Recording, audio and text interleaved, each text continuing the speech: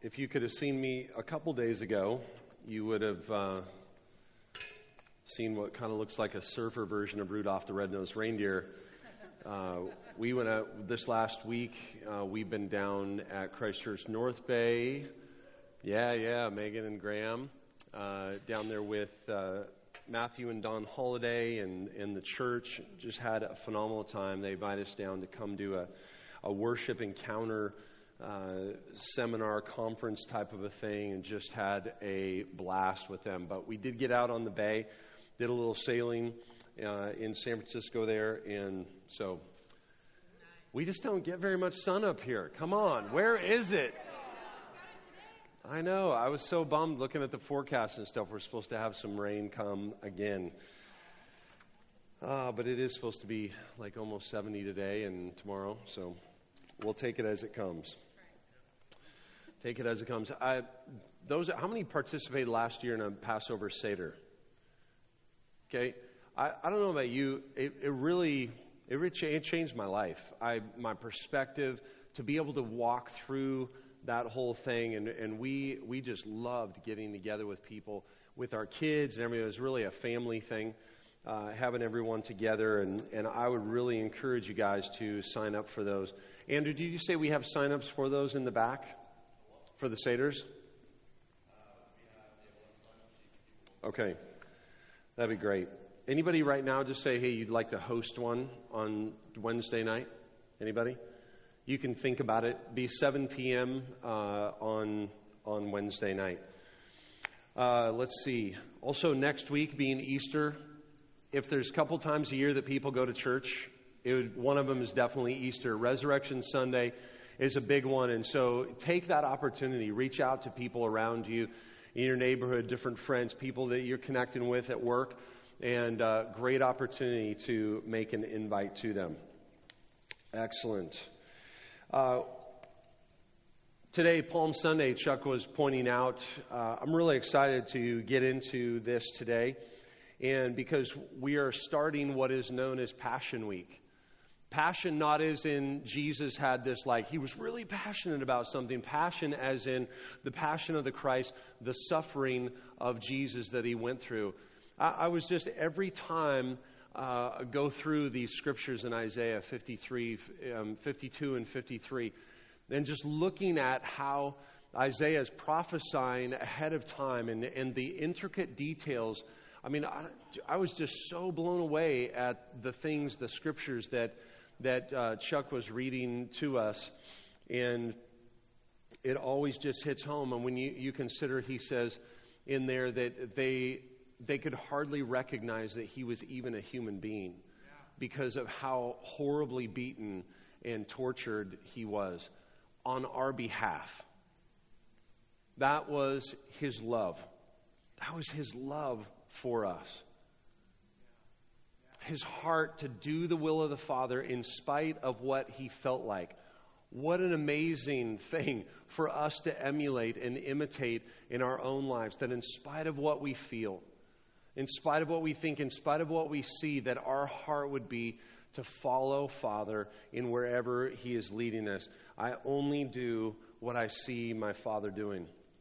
Let's pray. Jesus, thank you for your word. You are the Word. We're not looking to just ink on a page, but literally you say in your word that you are the Word of God, yesterday, today, and forever. Come and fill us, change us, transform us by your word today. In Jesus' name, amen. Well, leading up to this Passover, and there's this week-long celebration celebrating remembering the great Exodus from Egypt. How many have seen Prince of Egypt, the cartoon? If you have young kids a few years ago, then you probably saw Prince of Egypt. Of course, if you were an adult, maybe like me, you liked it anyway. It was very cool. I remember going to see it in the theaters, and just the powerful portion of the burning Moses before the burning bush, and just the voice of God speaking to him, and I know it's Hollywood and all that, but it opens up gives some insights into what it could have been. But Jesus celebrated this Passover every year of his life. You realize that? This wasn't just something that Jews, have done, but this is something that Christ has celebrated, and he calls us as his followers to celebrate that as well. And that's why we put the emphasis on things like the Passover Seder, because it makes us focus in and remember what God has done. That is a constant call throughout Scripture. Remember, remember, remember. And it's so easy, isn't it, in our busy lives to forget. Distract, distract, distract. I got things to do. He calls us to remember, remember, remember. Passover commemorates when the angel of death passed over every home that had the blood of the Passover lamb on the doorposts and the lintels. The lintel is the top portion of the door, and then the doorposts on the side. And what do those commemorate for us, or what do those symbolize? The cross. So on the sides of the door were the hands of Christ were pierced on the cross, the crown of thorns on his head. So the blood was at the top of the lintel. It was on the sides of the doorpost, and the bucket of blood or the bowl of blood at the bottom representing his feet being pierced. Here, thousands of years prior, is Jesus in full view. And fully concealed, right? Aiming, talking, proclaiming, declaring forward what he is going to do on our behalf. Jesus spent his ministry in the 3 years prior to Palm Sunday and teaching about the kingdom of heaven, healing the sick, casting out demons, raising the dead. For the most part, he was expected to be riding into town, this amazing victory general, in a sense, that is going to come and deliver the people of Israel from the Roman oppression that they were facing. So they were expecting this political change and transformation was going to happen that's been prophesied. It wasn't like they were in the dark. They had heard the words over and over and over again for hundreds of years. They were constantly called to remember, remember, remember, remember. Looking forward to the Messiah coming. Let's look at this story here in Luke chapter 19. And Jesus rides into Jerusalem on a donkey. This is known as the triumphal entry. Luke chapter 19, verse 28. You might be thinking, wow, we skipped a lot in the Gospel of Luke. We're in our study in the Gospel of Luke, but we've been kind of bouncing around a little bit. But we're skipping ahead just for the sake of the time and season that we're in, and then we'll go back and pick up where we have been. After telling this story, Jesus went on toward Jerusalem, walking ahead of his disciples. As they came to the towns of Bethphage and Bethany, on the Mount of Olives, he sent 2 disciples ahead. Now, I'll stop for just a moment here. We all know, because we've read the story before, most of us, that we know what's coming. We know what Christ is going to be facing. But look at these different places that he's going to. He stops in Bethany. This word means obedience. This obedient path that he is on, to obey the Father, regardless of the cost that is going to take with him. And on the Mount of Olives. What's the Mount of Olives? Just a place where olives grow? This is a place of crushing to be able to get the oil to be released, right? So what is going to happen in the crucifixion and the resurrection? There's going to be a crushing to the point where you can't even tell that he's a human being. But what is going to be released through him is the Holy Spirit, the oil of God in a sense, is going to be released to people. Now Jesus is going to have the ability to be everywhere at one time through his Spirit. He said, I'll never leave you or forsake you. He does that through the Holy Spirit. He never, ever leaves us, even when we feel like we're alone, even when we feel like we've been forsaken. We're not. We're not. It is the assurance and the promise that he's given us. And so as they came to this town and then on to the Mount of Olives, he sent 2 disciples ahead.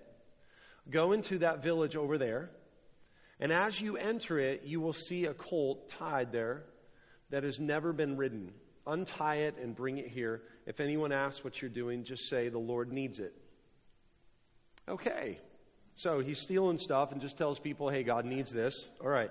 So they went and found the colt, just as Jesus had said. And sure enough, as they were untying it, the owners asked them, hey, what the heck are you doing with my colt? Okay. And the disciples simply replied, the Lord needs it. So they brought the colt to Jesus and threw their garments over it for him to ride on. Then the crowds spread out their coats on the road ahead of Jesus, and as they reached the place where the road started down from the Mount of Olives, all of his followers, how many here are followers? Followers of Jesus, okay? Claim to be, all right? All of his followers began to shout and sing as they walked along, praising God for all the wonderful miracles they had seen. We do that all the time, don't we? All the wonderful things that we have seen, the faithfulness of God in our lives, and we come together and we remember. We sing songs that help us remember and recount the goodness of God to us. All of his followers began to shout and sing. They're getting their praise on. Bless the King who comes in the name of the Lord. Peace in heaven and glory in the highest heaven. But some of the Pharisees among the crowd said, Teacher, rebuke your followers for saying things like that. He replied, if they keep quiet, the stones along the road would burst into cheers. But as they came closer to Jerusalem and Jesus saw the city ahead, he began to cry, I wish that even today you would find the way of peace.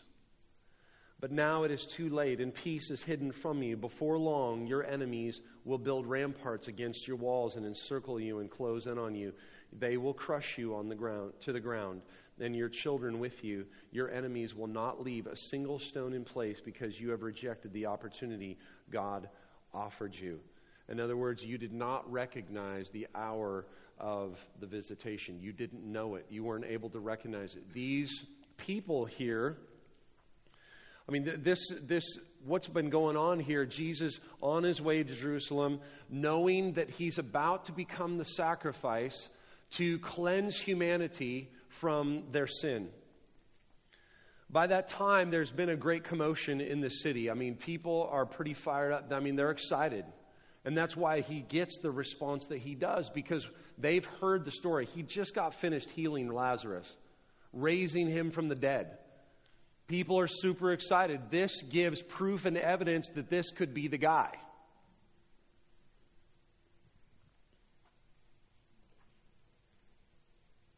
Zechariah 9:9.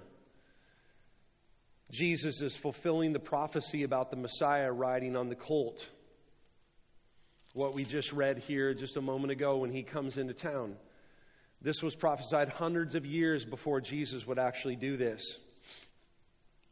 So in biblical times, the regional custom was for kings and nobles to arrive in a procession and riding on the back of the donkey. It was a declaration of peace. Peace, I'm coming to help you. This donkey, this humble creature, beast of burden, would be the thing that would symbolize, hey, I'm coming in peace. Jesus, the Prince of Peace, is offering peace from the tyranny of sin. Again, it's so easy to say, you know what? Hey, we declare we're free. What's challenging a lot of times is for that to translate into freedom in our actual lives. And so we see, don't we? A lot of times we recognize that there's this gap between what we actually sing, pray, declare with our words, and then how we actually live. And that becomes very disillusioning at times. And we're going, this Jesus thing isn't working out for me. Where was Jesus, or where was Father God leading Jesus? Not to, a two-car garage, not to a life of comfort and ease. He wasn't leading them to any of these. We say the words, we say, Jesus is the pattern son. He's the one. We're going to follow him. But we leave out the part about taking up our cross daily and following him. Recognizing, you know what? This is all not just like sunshine and, wonderful good times. But he promises in the midst of that, I will never leave you. I will never forsake you.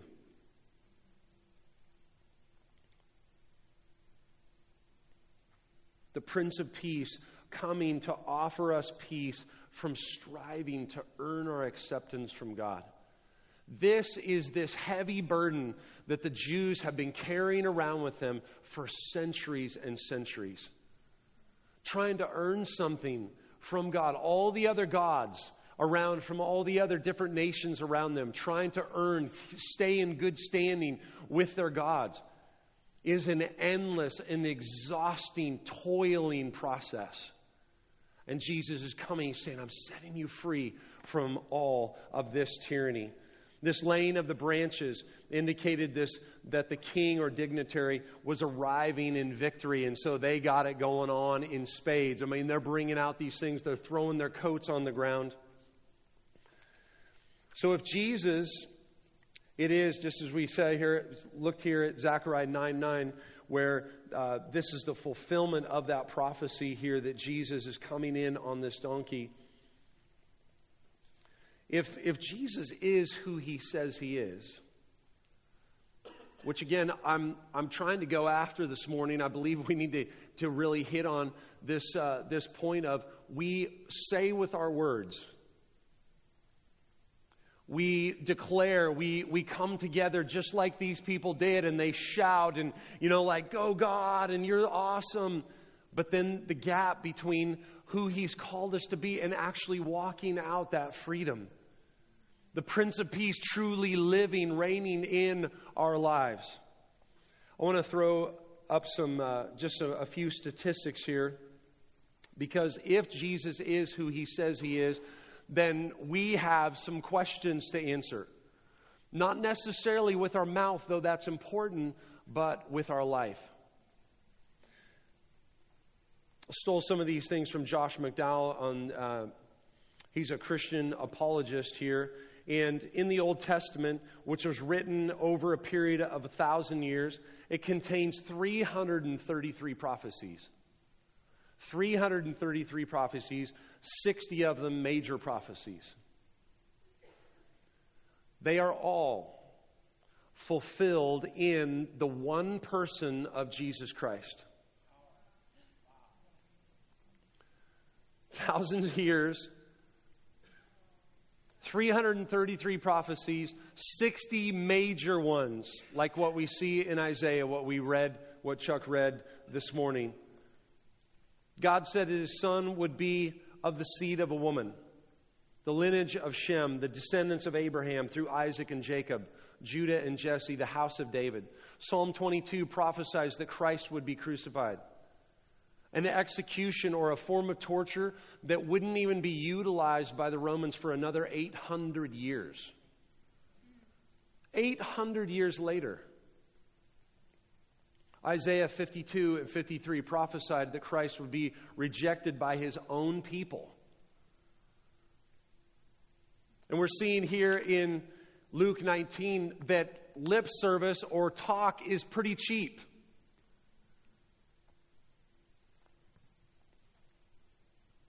Isaiah 52:53 prophesied that Christ would be rejected by his own people, received by his enemies, the Gentiles of the non-Jews. That's what he was talking about, that the rocks would cry out. That's the picture of the Gentiles. If they don't praise me, the rocks will. Praise God, I'm a rock. I love to rock out, and it's good stuff. Maybe that's where we got rock music from. The Gentiles brought that. Micah 5:2 prophesied that Christ would be born in Bethlehem 400 years before he was even born. What's the probability of just 8 of these prophecies being fulfilled in any one individual? Survey says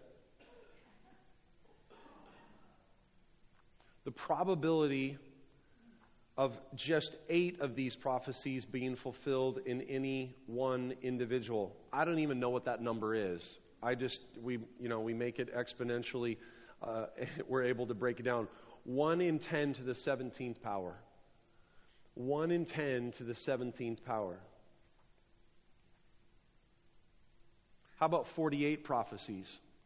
48 prophecies, 1 in 10 to the 157th power. So 1 with 157 zeros. We just don't have room up there for them. So how many prophecies were prophesied about Christ total in the Old Testament?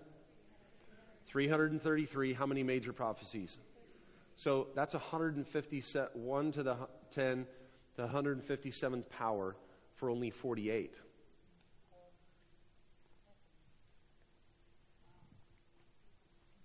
If Jesus truly is the anointed one, the promised Messiah, how should this affect our lives? Well, it shouldn't only change our lives, but it should change the lives of those around us. Sue was sharing this morning, and she came and just talked about, God's heart for those that currently are not here, that are not part of His family, that don't know Him yet. And what we have been given, that should change our lives to the degree that it overflows into other people. As Jesus rode into Jerusalem, there was a very different response based upon who they saw Him to be. Some were looking at Him and saying, yeah, this guy's an amazing prophet, amazing teacher. I've never heard anyone talk like him. But they still didn't recognize that He was the Son of God.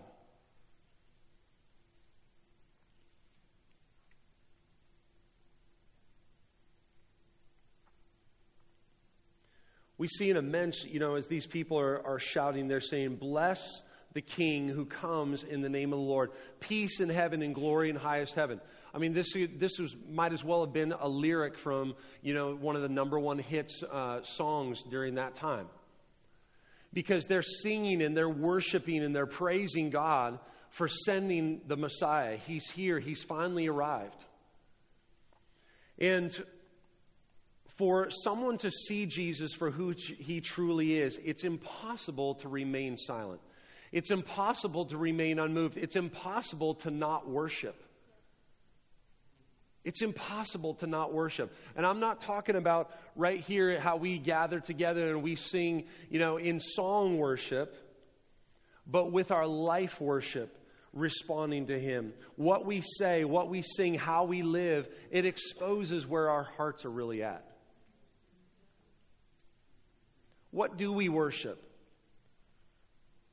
Now, in answering that question, a lot of times how we approach that is we'll approach it from the standpoint of how I should worship is really how I am. Because we have a good intention about wanting to do that. And yes, we do have to respond in faith. But I want us to answer that question of our worship and our focus of worship based upon where we're truly at. Where are we truly at in regards to this question that we've been asking, who do you say that I am? Not in a performance way, not of trying to earn anything. Because if we really truly know who He is, then you can't earn anything because you have to receive the full grace, the full load of His grace and His peace and His freedom. Palm Sunday, people were singing, praising. The very next week, and don't think of this as someone else, put yourself in this same position. The very next week, what were some of those same people who were worshiping and praising and declaring the Messiah has come, what were they doing?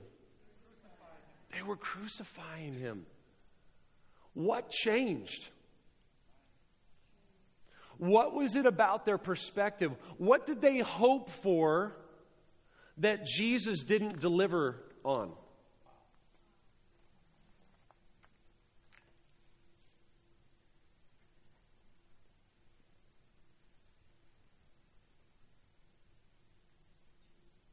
I mean, think about it. That's a pretty serious letdown to get to the point of praising to the point of crucifying. To say the least, some of these people were very disappointed. I don't know, in that week, some of them didn't get healed. Maybe they felt like they had a promise from God and He didn't follow through.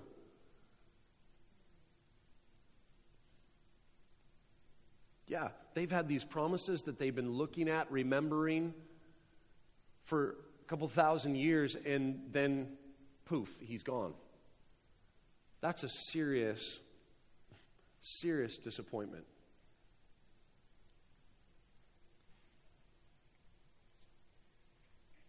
Matthew 12, 33 through 37.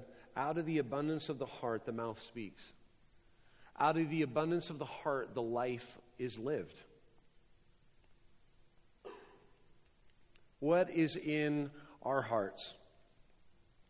Who and what we worship or value will be lived out in our lives. It'll be confessed with our mouth. Truly. When you're not around here, when we're not here, around other people, hallelujah, brother, how's it going, sister? Hey, this is great to be together. No, the really, truly, the real you, the real me. What does that look like?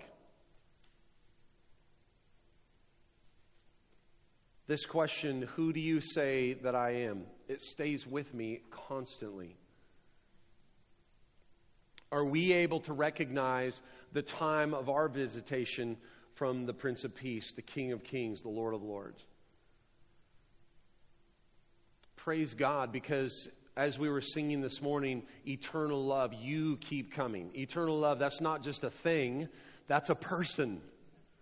He keeps coming, faithful, faithful one.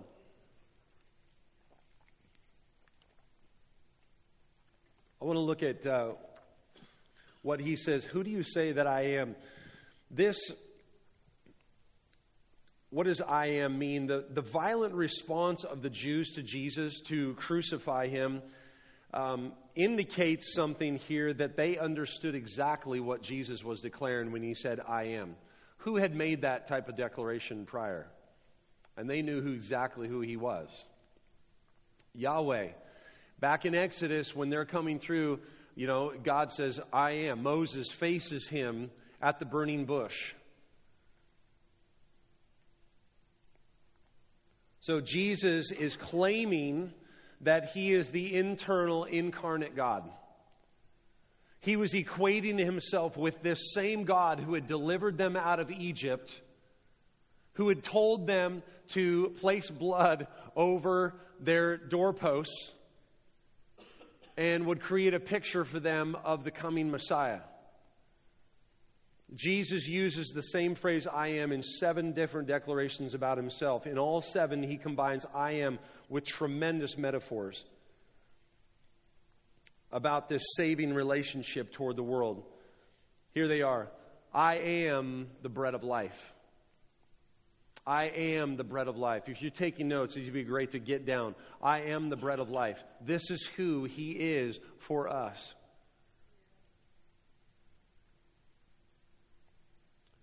Recognizing that he is our source in everything, in every area of life. He's our provision.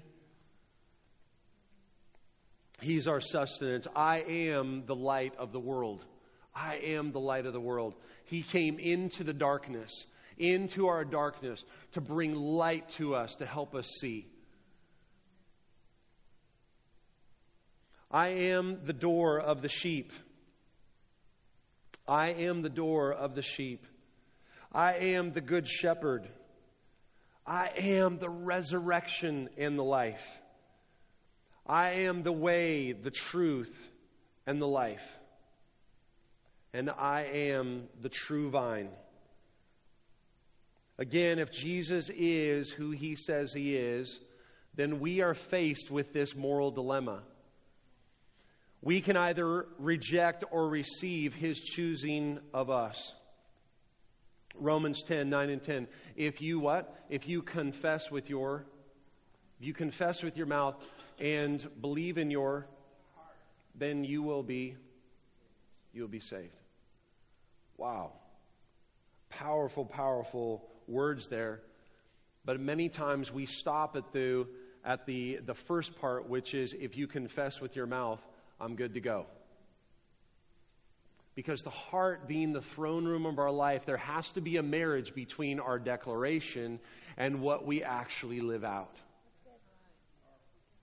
The revelation and the fellowship must go hand in hand. God, help us. Thank you for your grace. Thank you for your grace.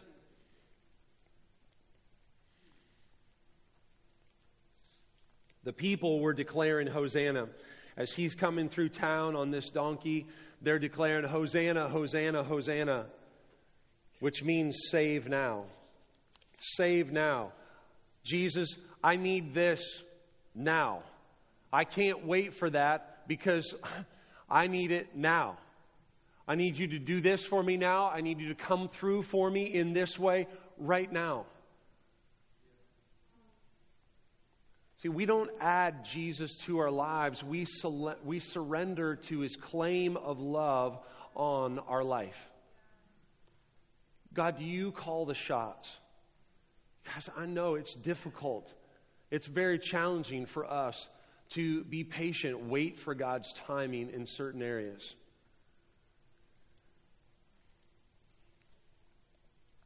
This week celebrates our Savior, long awaited, coming, who keeps coming, the Savior of the world. Palm Sunday is this occasion for reflecting on the final week of Jesus' life. It's time for us to prepare our hearts for the agony of His passion, the joy of His resurrection.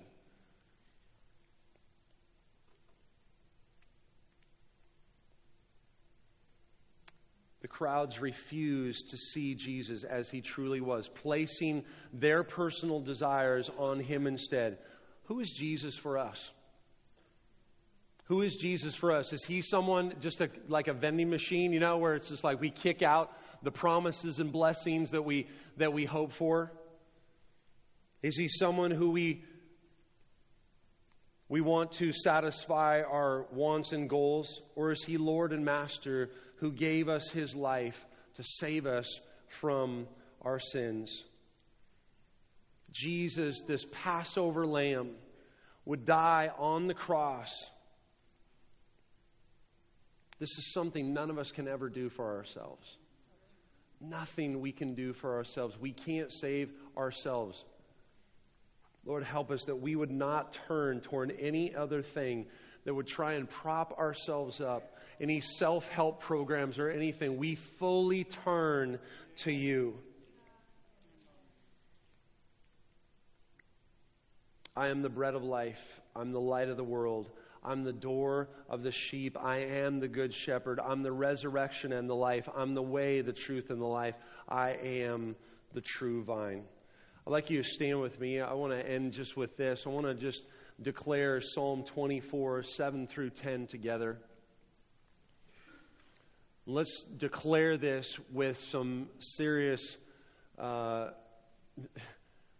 just boldness, but let's say this together, declare this together. Open up ancient gates, open up ancient doors, and let the King of glory enter. Who is the King of glory?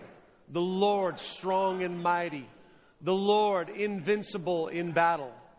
Open up ancient gates, open up ancient doors, and let the King of glory enter. Who is the King of glory? The Lord of heaven's armies. He is the King of glory. Amen. Amen. Amen. Thank you, Lord. Thank you, God.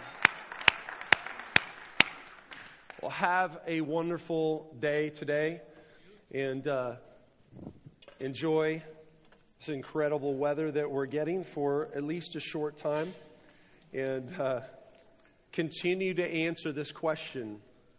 Who do you say that I am? Who do you say that I am? Man, bless you.